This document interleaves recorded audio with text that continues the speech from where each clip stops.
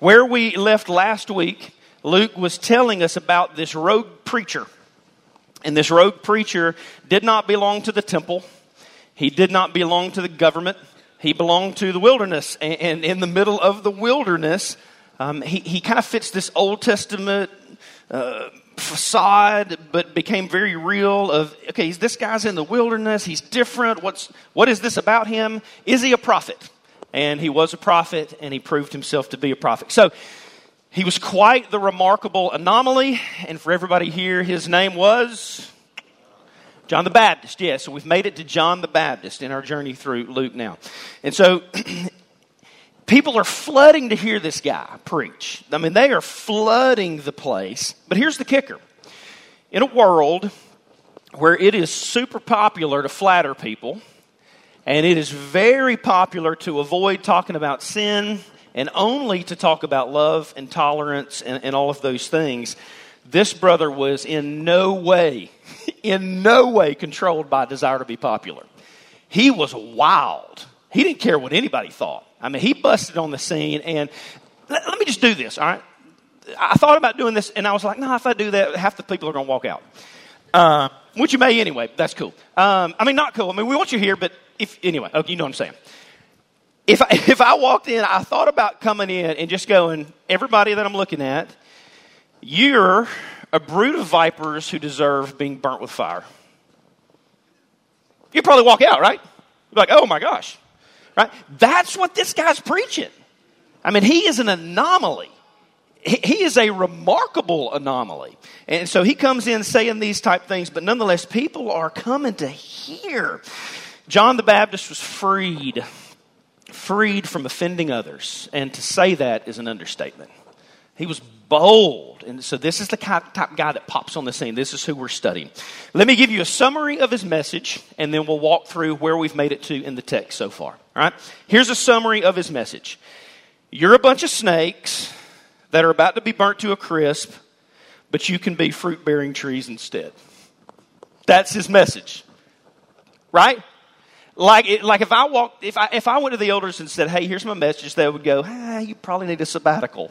You got to take a little break here, back the bus up, what's going on? All right, but that's who this guy is. This is what he's saying, hence our sermon title today, From Snakes to Orchards. From snakes to orchards. So let's read the first half of John's sermon. And again, this is the first time that John has actually spoke. Everything else has been penned by Luke. And so let's hear the first half of John's message as penned by Luke together. So here we go. This is the first half, and then we'll get the second half in a second.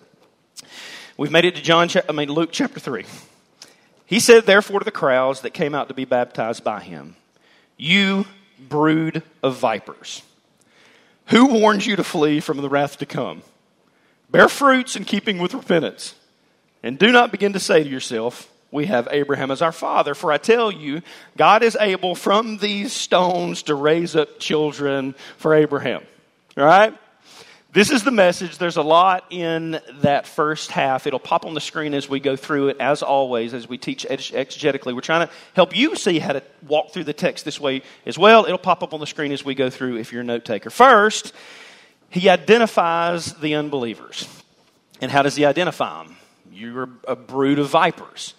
If you're wondering if maybe in this culture that was a compliment, it wasn't. In any culture throughout history, that has never been a compliment to call somebody a brood of vipers. As a matter of fact, if I said that, Julie Beth would probably go, Troy, what? Listen, you need meds? Something? What are you doing? Okay, but he identifies them, and he identifies them boldly. And it may not be a great way to win friends and get invited to the barbecue. That's for sure. But this was the message that the Lord gave him to preach and proclaimed, and so he proclaims it. In other words, what John does is he tells all the people coming to them that they are indeed sons of Satan, that they're the ones who strike at people's heels, that they are full of venom and they spit venom. That's who he says they are in their sinfulness. And so he comes and he proclaims this. But don't miss John's heart. John's heart is this. He's horrified that people indeed are in Satan's grip. He's horrified by that. You see his heart in that? He's not just, if you think about John the Baptist and you're like, that guy's kind of a punk, right? And we can talk afterwards. We'll call him some other names outside of the sanctuary, right? You kind of go, he's kind of a putz. If you felt that about him, feel his heart. His heart is, listen, you're a brood of vipers. Satan's got you. And I love you enough to tell you that Satan's got you. Do you see the love in that? If there's a snake outside that door, and I don't tell you that if you walk out there, you're going to get struck by the heel. If I just go, that's okay, just keep walking, then I don't love you. And John loves them enough to tell them, you're in the grip. You're a bunch of snakes. And so that's how he begins his message. It's quite an opener, right? And then he gives the unbelievers hope. Number 2. You brood of vipers. Number 2. Who warns you? Who warns you? Now here's why I say that is hope. It's quite a miracle for a Jew, even to this day, to admit that they're under wrath. The reason being is because Jews are told all their life, and they are, they're God's covenant children. They're the chosen children of the Lord. And so they hear this over and over and over, and ultimately buy into, okay, because I'm associated with this heritage, therefore I will be saved. I don't really have to do anything. And so he comes in and he says, listen, there is a hope, but the hope is, who warns you? Are you receiving a warning? Now, I want to go into this in 2 different ways, all right? I'm not sure if John is angry or if he's amazed in this text. Before we go through it, if you think John is angry, raise your hand. If you think he's amazed, raise your hand. There's only 4 of you that raised your hands, guys. Like that, it don't work like that, right? Most of you are like, I don't know. Well, I don't know either, but let's walk through it together in both ways. If John is angry, then this is how this text sounds. Are you heeding the warning, or are you just doing another religious work to add to your badge of things that you hope will get you to eternity? Like, are you heeding a warning, or are you just coming out here because you think that that'll get you another Awana stamp, and you'll get a goody gumdrop at the end of the day? Is that why you're coming out here? And here's why I think he could be angry. Because nothing, church, nothing is more offensive to God than works-based religion. Nothing. Nothing's more offensive. To think that I can go do something or prove something or earn something so that God will give his providential smile on me. If I can just pull this off, then God will be happy with. Nothing is more offensive than that to the Lord. Why? Because it bypasses the Son. You don't need the Son. It's offensive, works-based religion is. But also, nothing is more seductive to man than works-based religion.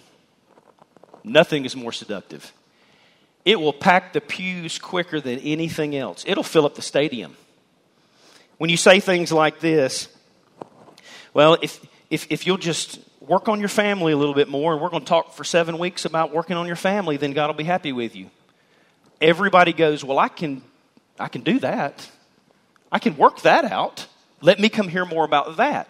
Nothing packs the pews quicker than work it out. Works-based. But again, nothing is seductive. And so you're saying, wait a minute, Troy, hold up. You're telling me that these good people who have taken a day off, on their off day, who have gone to hear this preacher in the middle of the wilderness to seek after God, you're telling me that John's angry with that? And I would say, yeah. Because he knows their hearts are bent towards, I can do this on my own. I go to the temple, I give the alms, I go on the mission trip, I wear the robe, I wear the tassels. What is it? Go listen to this guy to make sure I got it? I'll do that too.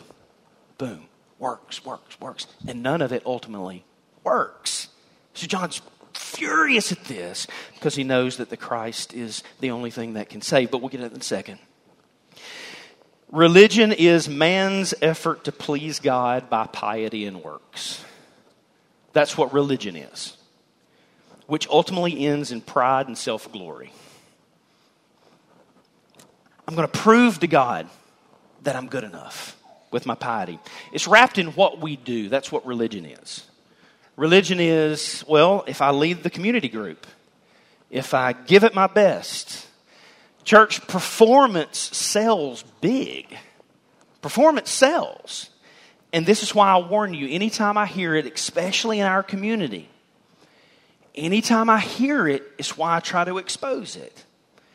When somebody says salvation is when you make God first in everything in your life, that's works-based.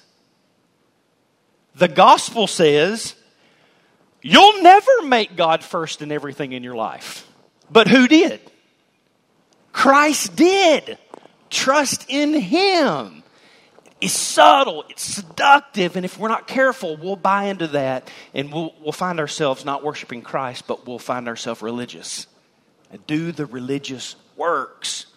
Christianity is not man's effort to please God. Christianity is God's gift of grace through the person and work of Jesus Christ. That's Christianity. There's a big difference in those two things. That ultimately ends not in pride. That ends in faith and worship. All I can do is worship that. I can't pull off what He did, and I wouldn't pull off what He did. I worship Him. It's not wrapped in what we do. Christianity is wrapped in what Christ has done.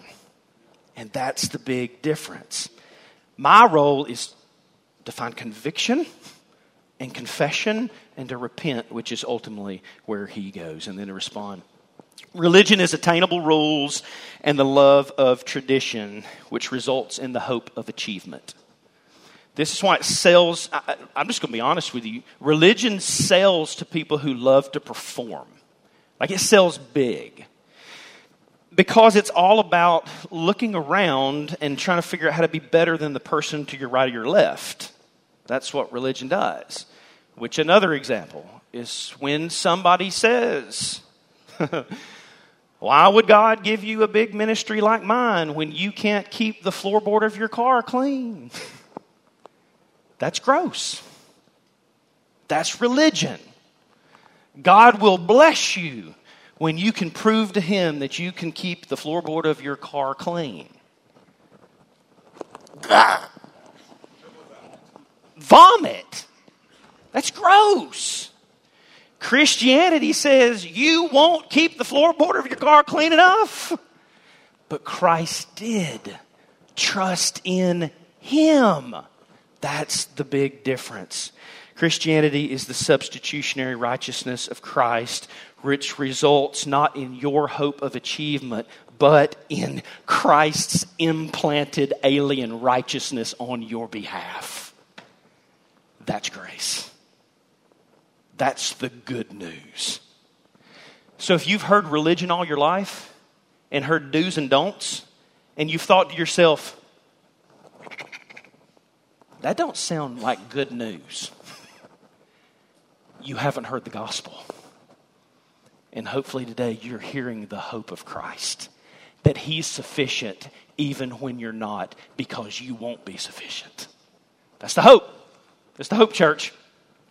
It's all about looking inward and realizing our only hope is the one who died and rose again that we've just sung about. All right. That's if He's angry. I do think He could also be amazed.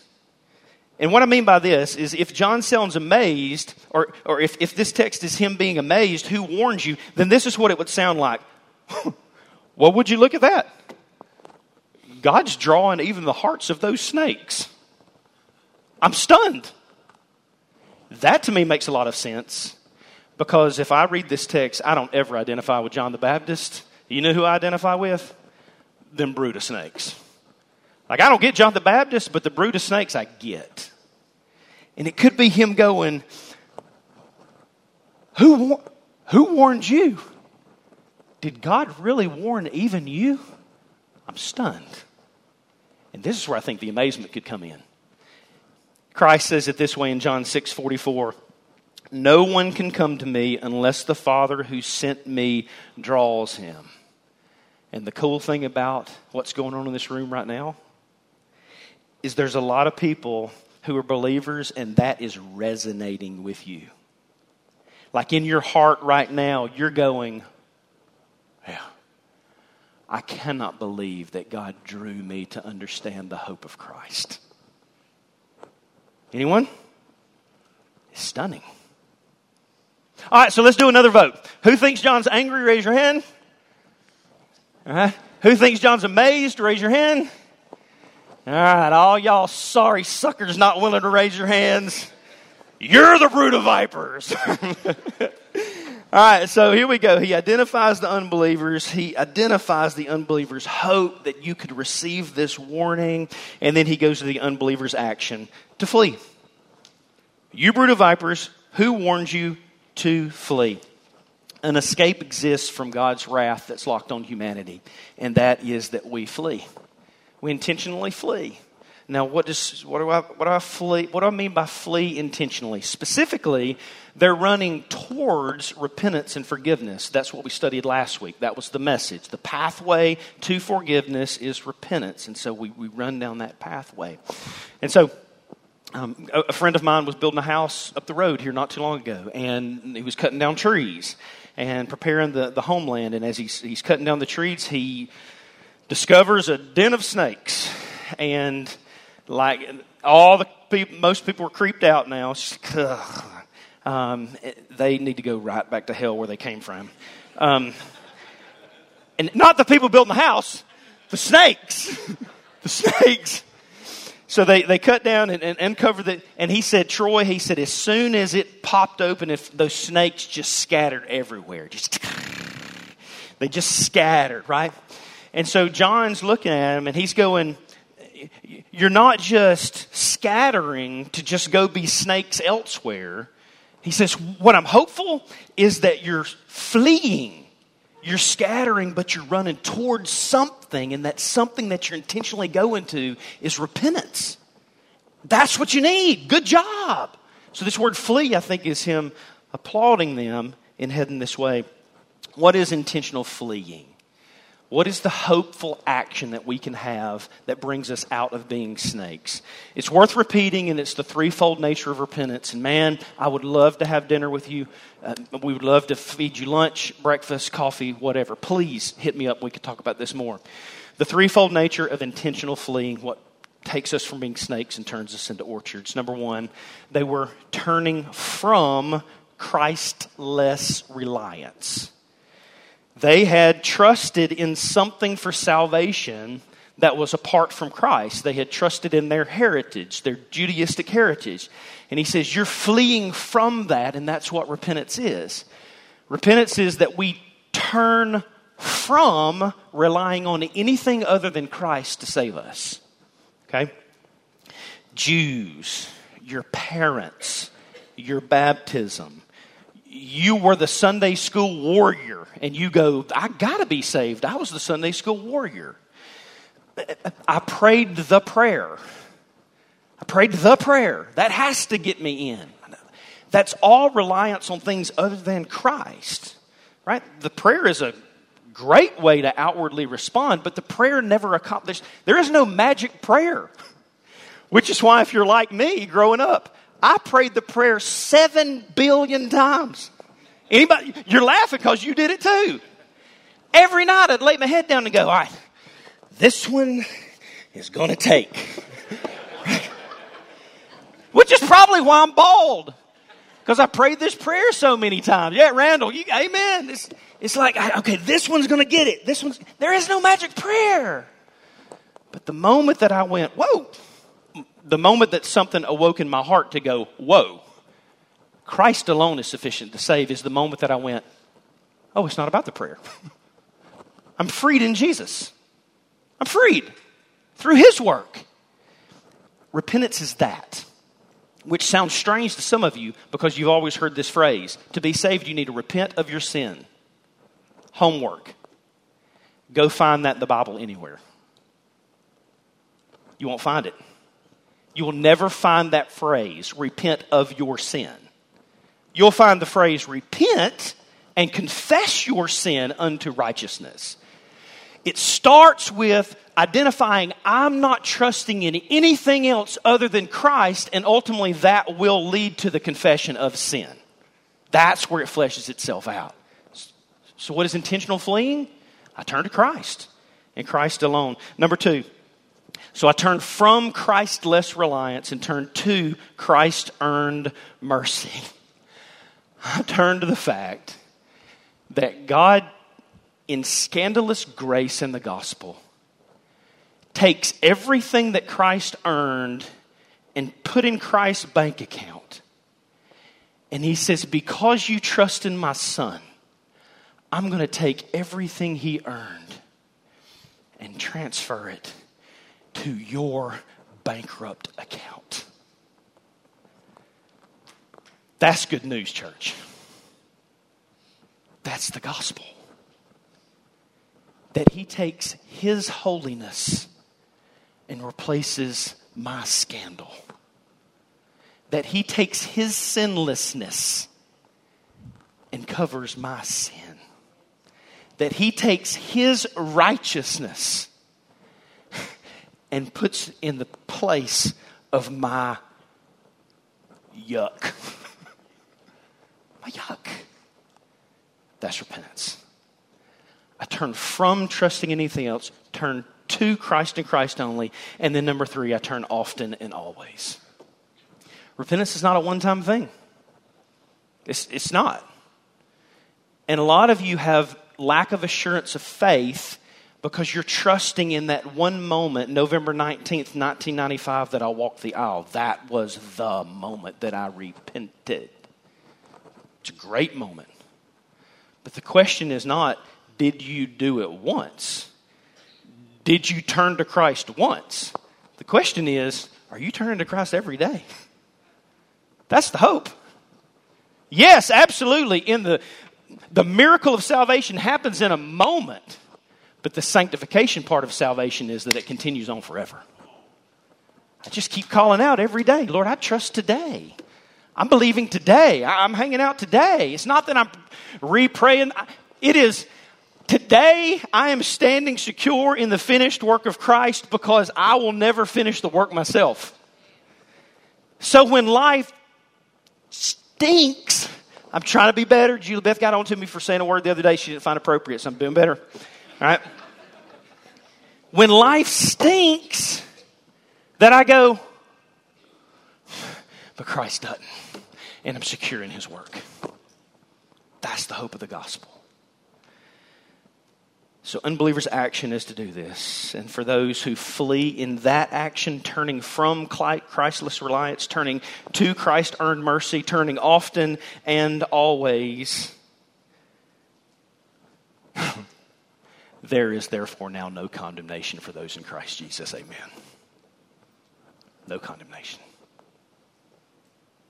So when Satan says, but, you go, shut it. Zip it. Like you can do that. Just do that to Satan, right? Zip it. And I think he'll be like, what was that? You weirdo. You say there is therefore now no condemnation for those in Christ Jesus. That's the hope of the gospel. And then number 4. You're like, man, that is a lot in 7 words. Just a couple more words. All right. Identifies unbelievers. Their hope is that they are warned and they received it. Unbelievers' action, they flee. And then from what? From the unbeliever's judgment. To flee from the wrath to come. And don't begin to say to yourselves, we have Abraham as our father. Don't begin to say to yourself, but I'm okay because I went to church, I gave the money, I did the thing. For I tell you, God can raise up stones to do that. He can make a rock sing to him. He's not after your actions. He's after your heart. Your heart. Do you love him more than the actions? And man, I love to sing. I love it. I love it. As a matter of fact, Andrew tells me all the time, Troy, you're going to have to stop singing so loud. Because your out of pitch tune is messing me up. And then I say, it's a joyful noise, brother. It's a joyful noise. Right? And he says, yes, joyful noise. But anyway, all right. So the point is this. Judgment's real, church. It's real. And if you're in this room going, that's a fairy tale, it's not. It's real. God will rain down judgment on Satan and his allies. It's going to happen. And Paul proclaims it. Paul does too, but John in this text. And it doesn't matter if you're one of the enemy's allies blatantly or just unaware. By blatantly, I mean, I want to live for me and I don't care what God thinks. That's blatant ally of the enemy. But you could also be a delusional ally. Maybe you're going, but I'm one of Abraham's kids. You're delusional. You've bought into the lie that it's something other than Christ. It doesn't matter. Religious heritage is no guarantee of salvation. It does not matter where your pawpaw and your mawmaw sat in church. It doesn't matter if they had the little placard on the side. We need some placards. Squirrel, Johnny. It doesn't matter. Like none of that matters. The only thing that matters is, are you trusting in Christ? But also, the beauty of this text is also a non-religious heritage is no hindrance from salvation either. Maybe you go, I don't have a hope because my papa and mama didn't take me to church. You got Jesus, and that's all you need. Doesn't matter how you were raised or what happened or all the things or whatever. It's you. Are you trusting in the finished work of Christ? There's hope for you. There's hope for you. So at this point, the passage is clear. Heaven and hell are both a reality, very eternal, and all of it depends on how one responds to Christ. So at this point, Dan pointed this out. It's so good. And I'll read it and then we'll keep going. John, for those who are still tracking contextually, John's fully embraced the prophecy that was spoken of him 400 years ago.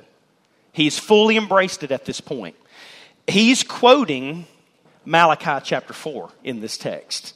He's owned it for himself, which says this. And again, Dan pushed me to see this, and I think he's so right, and I think it's worthy of reading it aloud. Malachi chapter 4. Again, if you haven't been with us, 400 years before this had been prophesied that this was going to take place, and then God went deathly silent.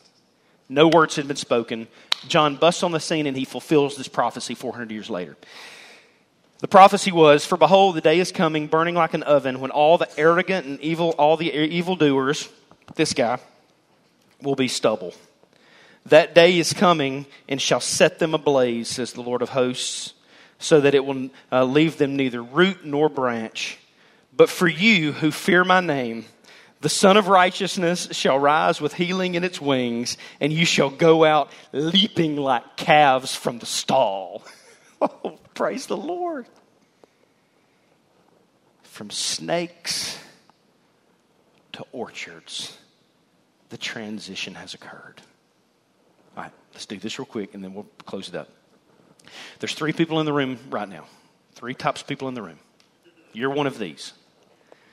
Number 1, there's some of you who are eerily unsettled right now. You're in a safe place. You're safe here. Nobody here is going to say, how dare you? Who are you? You are in a safe place, okay? But you're eerily unsettled. And you think relying on Christ alone for your salvation and nothing that you do is absurd. He knew that you would think that. Which is why the text says Christ became a stumbling block to those trying to earn their own salvation, but a cornerstone to those trusting in him.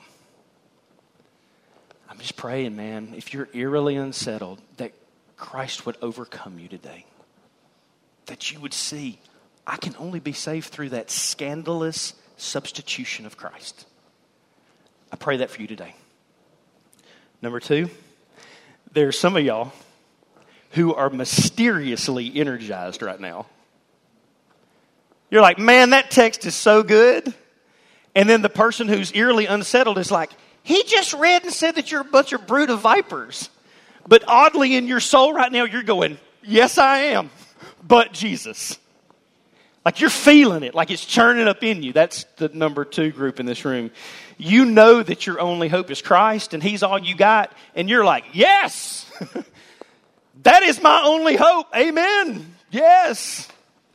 And then number 3, there's some of you who are moving from eerily unsettled to mysteriously energized. And that's the miracle of salvation that's occurring through the power of the Holy Spirit. Hey, we're with you. Let somebody know.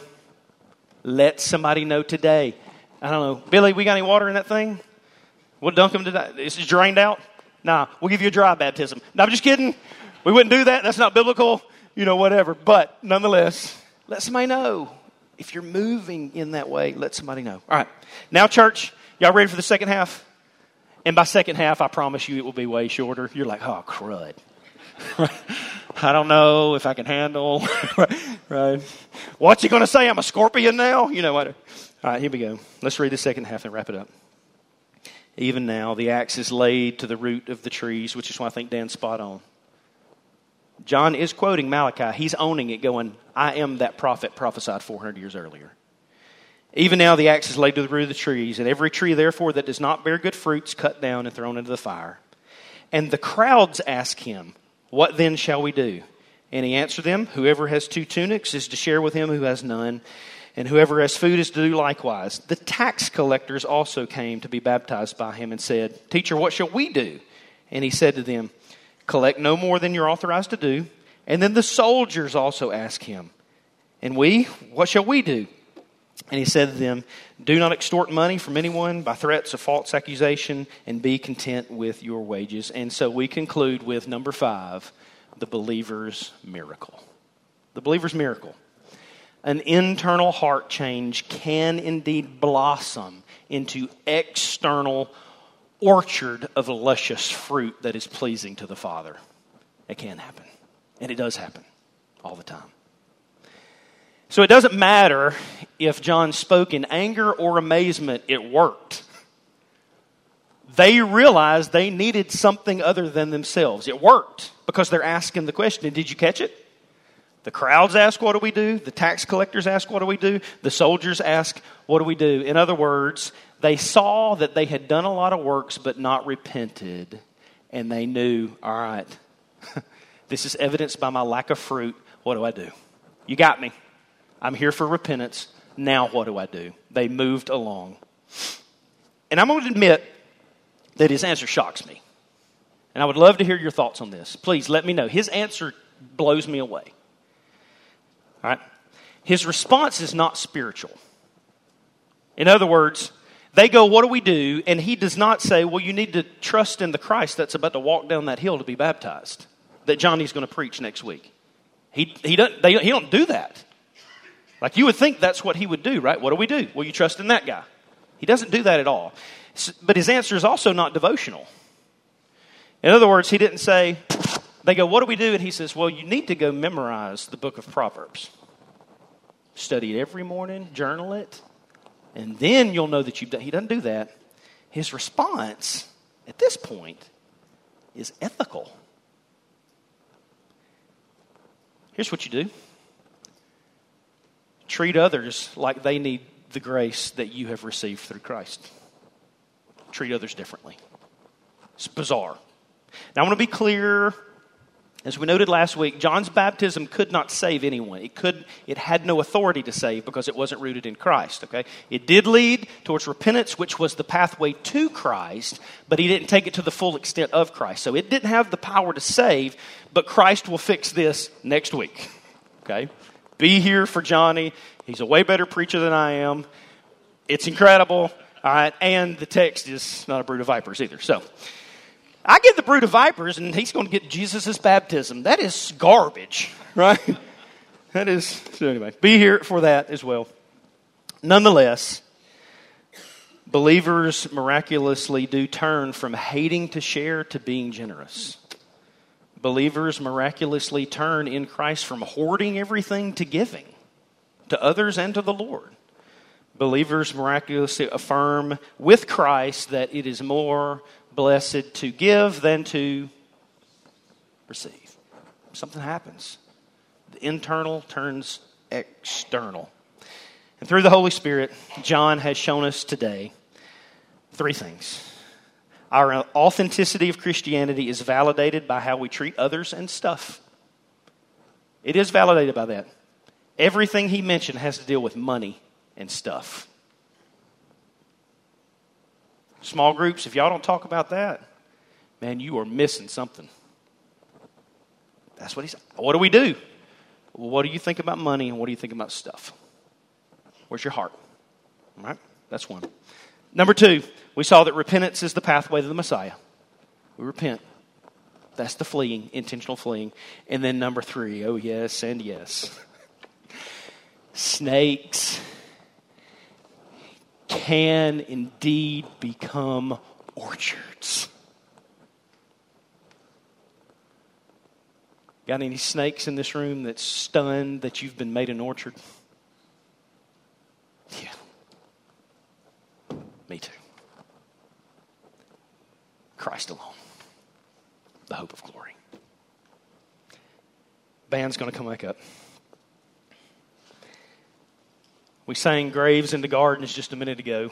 I told you, he takes graves and turns them into gardens. And so now, Andrew, Britt, Colin, Jordan, we need a song called Snakes to Orchards. It's a new one. It's a new one. It'll probably sell 1 album. Right? Unbelievers in this room. Here's the bad news. Judgment's coming. And you're a brood of vipers.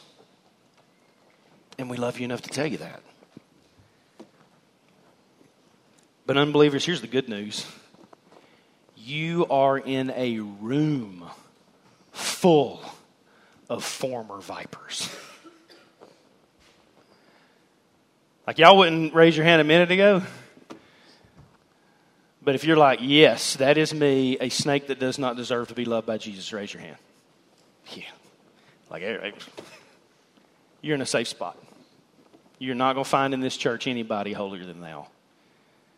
You're going to find a bunch of people trying to compete for who's the worst. Probably sometimes to our detriment. That is a whole other story for another day. But unbeliever, hear me clear. Today can be the day of salvation. Tell him, Amanda.